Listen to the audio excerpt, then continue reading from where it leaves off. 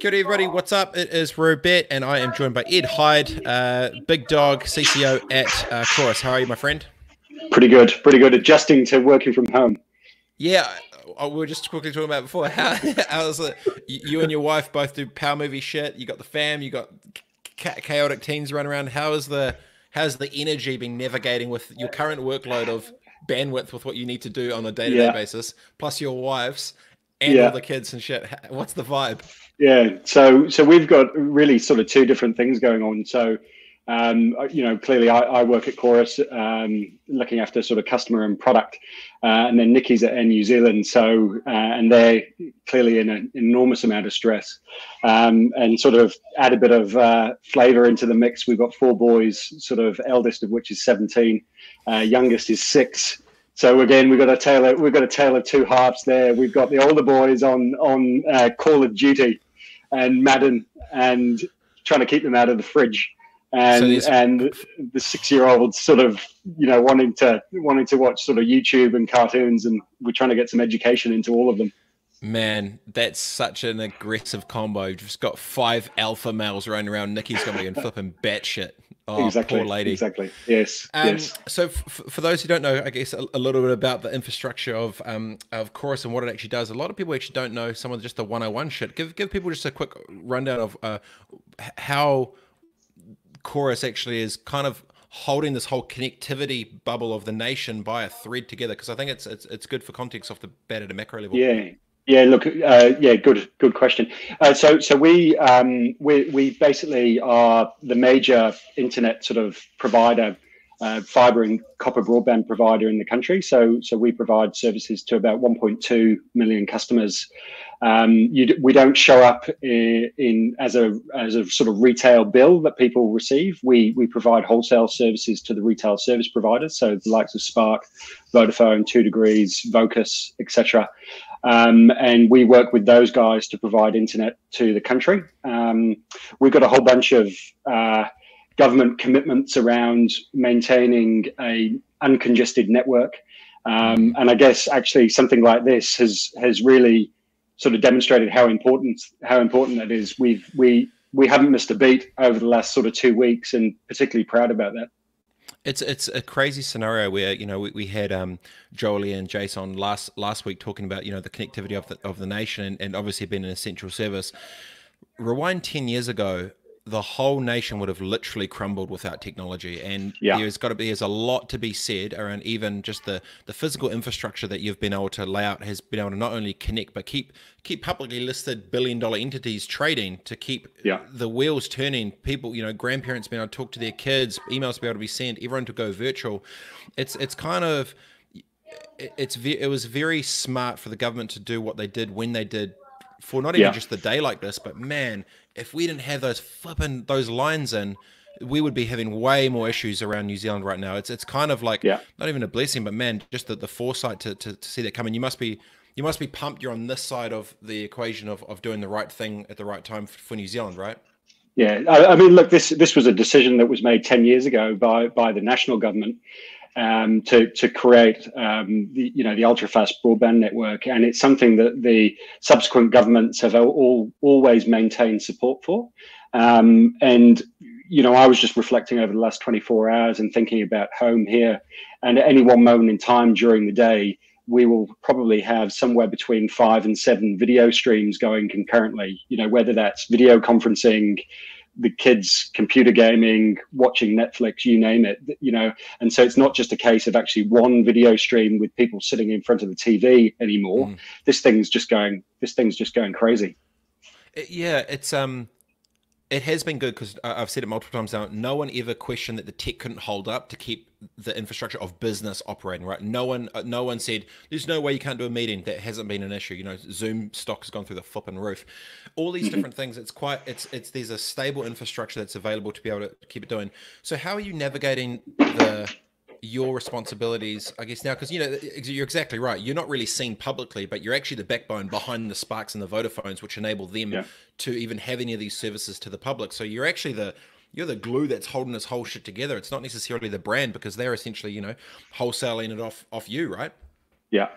Yeah, look, I mean, when we're talking about it as an exec team, we break it up into a few simple priorities. So, first and foremost, making sure that our people, and that includes our sort of field service technicians, are safe. That's first and foremost. Number two is making sure that the network is actually performing really well, actually during the crisis phase where we are in lockdown, and then step three is about adjusting to this new norm, right? So how do we operate effectively with full productivity in a lockdown environment where we've got essential services to maintain the network and really provide internet to the most needy, and then we've got a category of non-essential services which we can't do for a number of weeks, whether that's 4 weeks, 6 weeks, 8 weeks. And so we've got this real sort of balancing act. And then if you think 3 months, 6 months, 12 months out, actually, then what does our recovery sort of process and strategy look like? And Rod, who was on a day or two ago, was talking more about this sort of upside on the recovery side. But for Chorus, we're managing the sort of here and now stability with one eye, and then we're sort of really thinking about actually what does the longer time frame have in store for us, and what do we need to be doing? Because it's that same to have a forced strategic reset for exactly where the different businesses are in their different verticals. So obviously you've got exactly the one eye on let's keep all the telcos rolling, let's keep everything humming. At the same time, there's going to be this kind of new future. How do you see that potentially? That I was talking to Clive Omrod, the CEO of Les Mills, the other day, and he said, "Look, our strategy hasn't changed one bit. It just got sped up through this whole thing." And some people, here's, I guess, on a fortunate side. How do you see where the strategy of, I guess, Chorus is going with, I guess, a decision made 10 years ago has actually saved the nation today, right? Which is pretty brave. So if you were to be brave to the next 20, where do you see that like looking to? Like if I was, because I remember when that popped up, people were like, fuck, stuff that, what bullshit, blah, blah. And then now they're like, man, it's pretty flipping good. I can order some groceries online right now so I can eat. You know, so where do you see the future of that second eye looking to the future of where Chorus sits, not within just the business sector, but actually what it means for communities all around New Zealand moving forward? Yeah, look, I mean, sort of echo some of the stuff that Clive says. He's a great guy, but for us, we've always had part of our strategy, which is about what do we do for New Zealand citizens that don't have internet access. So people who without connectivity today, and there's about 100,000 homes. And, I think something like CV19 really causes you to ask yourself, actually, is that acceptable anymore? Is it acceptable for people within the country to not have internet connection? And so, the announcement that we made yesterday around providing internet to up to 50,000 homes for education purposes for kids without internet is one step towards that. But I think there is a sort of bigger conversation, which is, actually, should we be thinking about, full fiber, 100% connectivity across the country? It would cost, it would cost a huge amount. Don't get me wrong, but so did actually putting telephone lines into every home, 50, 60 years ago, right? And so it's at some point I think you need to bite the bullet.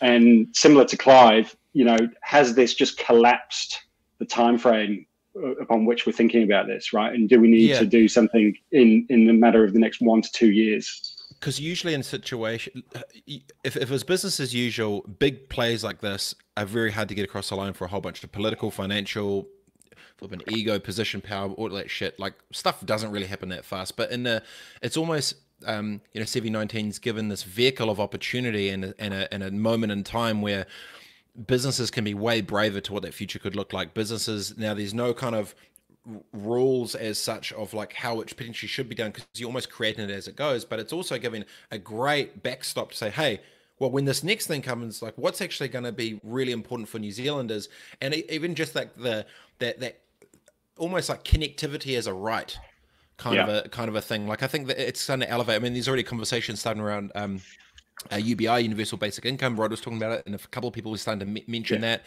using it for different ways. That Cameron George, the CEO of the Warriors, was talking about yesterday. There should be better horizontal integration and partnerships within sports as a code for a greater good for New Zealand. So, do you think like a moment like this is if you were to go wide, how would you how would you sort of structure the priorities of the next, say, 10 years for New Zealand connectivity and broadband? Like where do you see that? What would the biggest priorities for New Zealand should be? Look, I'm a big fan of thinking about sort of infrastructure investment, connectivity infrastructure investment, really going to the people who need it most. And so that is thinking about, you know, kids who are unable to learn from home. You know, that's an easy one. You know, families with low income that can't connect to the internet, you know, another, and sort of thinking about those pockets of the community that actually would really benefit from connectivity. I think the government coming out and saying actually one of the ways in which we'll recover is accelerate infrastructure investment is a really clever thing to do to actually kickstart the economy.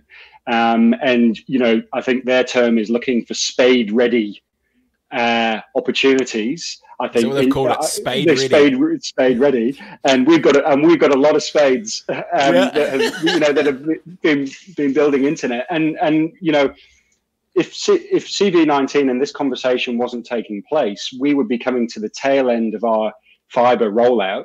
And actually, our field, the number of people that we require out in the field would reduce. Now, I think this actually causes us to say, well, actually, don't reduce it. Just keep plowing on. It will drive salaries into individuals. It will keep people employed, and it will drive connectivity outcomes for New Zealand. So and it looks, on the one hand, it says, well, of course you're recommending more fiber. You work for Chorus, but I think everyone can sort of see the critical role that it's playing actually in a situation like this, right? Well, there's two parts to it. If it wasn't for you, people would be at home with nothing to do, opposed to being at home and have businesses that can still actually operate because they have access to the internet to be able to run their virtual meetings and do the different bits and pieces. It's always, it's easy in hindsight, but I still remember the public sentiment when a lot of this started a decade ago was not probably the biggest fans of the amount of money that was going into it. And literally, it's like, well, if you have the infrastructure of connectivity, anything is then possible to be built on top of it. So I think it's a good break, and it actually gives a lot of. I think there'll be a lot more open and honest conversations with wider eyes higher up the food chain after this. I really feel that. I hope so. And look, I think. You know, these sort of infrastructure investments, whether it's connectivity, whether it's roads, whether it's hospitals, you know, all of those infrastructure type investments, you need to actually start with a long run up. It's, you know, they're not something that you can deliver in a matter of months. They're typically projects that you'd measure in years. And I think as a result of that lead time, actually, you have got to be very forward looking. You have got to say, well, where do we want to be in 5 years' time? And you've got to actually start pretty much immediately. And I think about, you know, the top end Chorus broadband fiber product was the gig when we launched 7 or 8 years ago. And everyone was going, why do you need a gig? Why do you need a gig?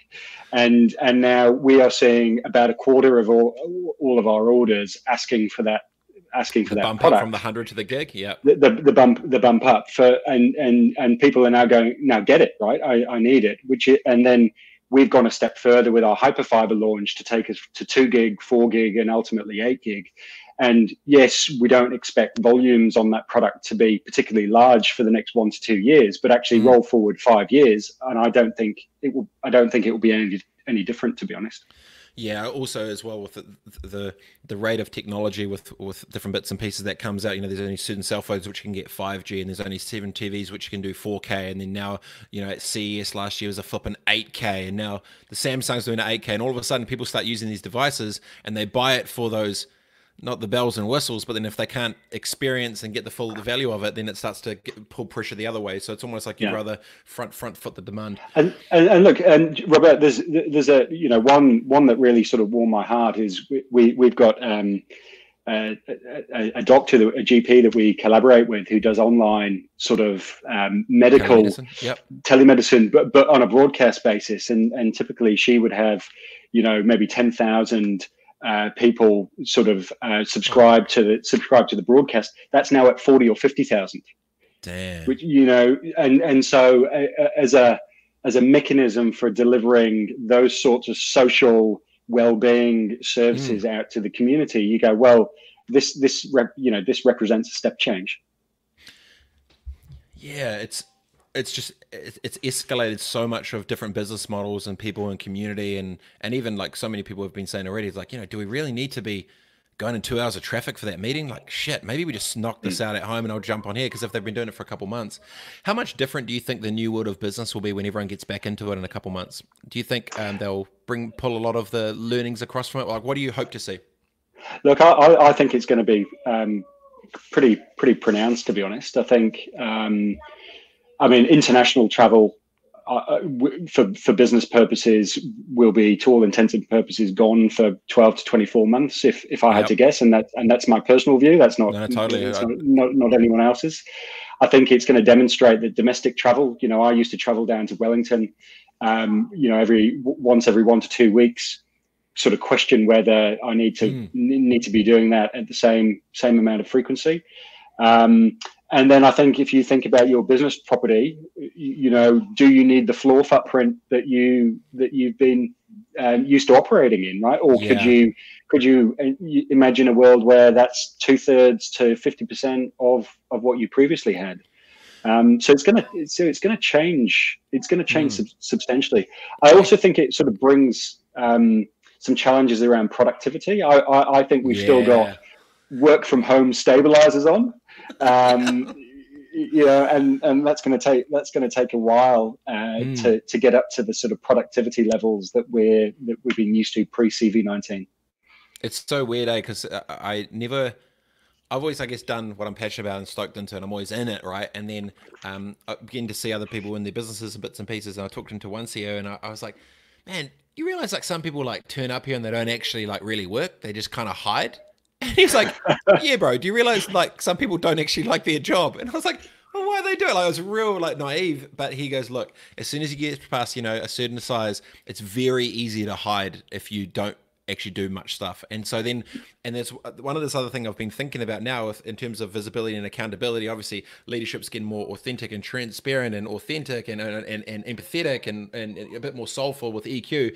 And I'm like, well, all those shit employees who were hiding the whole time, how are they going to navigate this? Because it's almost going to be straight output delivery, right? It's like, I don't care what you're saying and what you're doing, you may look busy, but what's the output? So it's almost going to work for those who are very effective in short time. It can, I don't think there'll be as much, but then I also wonder what's going to be that wave of like, there's still good employees and bad employees. What does the new world of HR look like in a virtual world? I agree. I think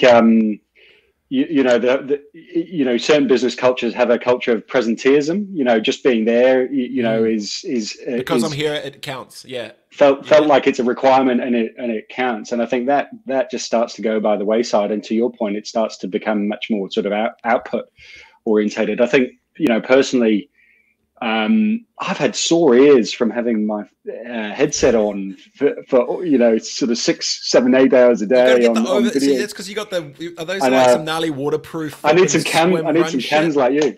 Dude, over the ear, anytime you go more than like 2.5 hours, it just feels a bit foreign and it gets a bit gnarly. Mate, yeah. I'll go halves with you in a pair of these. I won't pay the full thing. I'm on a budget now, COVID-19. But no, go over the ears, mate. Shit, it's a rookie move. But where I was going to with that is, it made me realize how much time I spend actually face to face with members of my team and the wider organization, actually doing business, making decisions, working through strategies, and that for me, I get a lot of value on being able to see people face to face, see body language, see how they sort of respond. And actually in the video, I don't find VC the same, to be honest. I'm still in an adjustment curve. Yeah, no, totally. See, I'm pretty same. Like I can feel energy in rooms, and you can just sit there and you can and especially with certain types of leaders, because you need to see these little things, right? Like where their eyes go, what's their body posture, all these things, especially, and I'm sure with yourself, it's going to be, negotiations and strategies or staffing, just all that whole thing. I'm just wondering if it's going to be a disadvantage if leaders don't have some type of like 2D EQ filter to filter through that shit, because that's going to be tough, man. It's going to be we need Zoom to have an energyometer and a snoozometer. You go, I'm losing them. Yeah, and there's going to be so many little like group call hacks that come out of this, and there's going to be so many, like even Snoddy was saying the other day, he's like, oh yeah, sometimes like, I just have my screen to the side and, I just can twiddle off and do some shit if it's not thing. And then now you're kind of locked in. How many staff at Chorus? Like how big is the company? So we're sitting just over 800 employees today. We've got some additional contractors that work in the office environment, and then we've got a pretty huge field services capability, which is generally a sort of service company subcontractor model. And so there's 2,000 to 3,000 of those guys. So all up, it's pretty significant. So you go finish. I was just going to say, and for us, actually, this split on, yes, we're a provider of essential services and great, so there's plenty of work to do, but actually there's a lot of work that we do that is in the non-essential category at the moment. Our technicians that actually connect fiber to properties, that's work that we're not doing. So we've seen a significant reduction in the workload going out to those field technicians, and that's something that we're going to have to manage through, and it becomes more pointy if level 4 lockdown prolongs, and so it's a material thing that we're working through with the business at the moment. With a team that big, and obviously there's a lot on the line in terms of deliveries and stuff, you're obviously in contact with the government pretty often. How has communication changed to keep the business operating at the same things? Like what is specific, like how are teams navigating with each other? How's leadership working down? Like, was there a strategy for that, or how are you sort of leading that sort of leadership side of the business? Look again, it's an acceleration of a digital strategy that's already been in place. So we use Skype for Business services today, Microsoft Teams, Trello for agile development, all of those sorts of things. And so really, COVID-19 is about actually how do we accelerate the adoption of those services and turn our people into black belts, on them, and they can get the most digital ninja exactly, get the most out of those services. Interestingly, agile is a lot of the activities and processes sort of hang around face-to-face contact and daily stand-ups and all of that sort of thing. And so, even thinking about what you describe as sort of modern software development and or product development practices today will need to be modified and tailored for this environment that we're in. Because one of the things, I was talking to someone in business last week, and he was saying a big challenge I've got right now is I've got over 100 staff. I've got to teach these crew what flipping this Microsoft Teams shit is. They don't even how do you do that? And I'm just thinking, where's the crash course that's giving employee education so flipping Bruce from Invercargill can knock this shit out and actually be able to see the team and stuff, is there, there's almost this huge education gap. But what was really interesting last week talking to, I think I was talking to Vic Crow and Sarah Callahan, she said, don't look online for it. Look to the kids that are next to you and ask them how to do the shit, because they are literally, that is their world. So actually embrace and finally you're going to have these youth that have this ability to, they've got the insights of how this whole world works. So actually lean into the assets and the knowledge that actually exists around you in your own home. And weirdly enough, you're going to have I was joking, a whole bunch of young kids just, putting their parents to blackmail to get their modems to work for a bit more extra pocket money because they know what they're doing. Yeah. No, look, that's right, and I think the same applies at work. We have pockets of typically younger, more technically savvy people in the web teams and development teams who are early adopters of those services, and we're leaning on those guys at the moment to actually sort of help, sort of cascade that information and percolate it across the company. But equally at home, the kids are often more technically savvy than the parents. Yeah. They know the shortcuts, mate. Yeah, totally. What do you think the biggest, with connectivity going nationwide, the stuff you've been able to do over the last 10 years, at the end of this thing, what industries or verticals do you think where the most opportunities sit for those that are brave right now be? Where do you see some of those sweet spots, potentially with those waves of opportunity coming from the commercial aspect for New Zealand? Yeah, look, I think I would be looking at the industries that have been most impacted in a negative way through COVID-19. So you think about tourism as an example, And tourism will recover. No question about it. It will probably look different to what it looks like, or what it looked like two or three weeks ago. And I think if you've got a reasonable risk appetite and have got the energy levels to actually get involved, I would be saying look for those industries that actually have got significant amounts of recovery to do over the next couple of years, and can you add value? Can you ride that wave?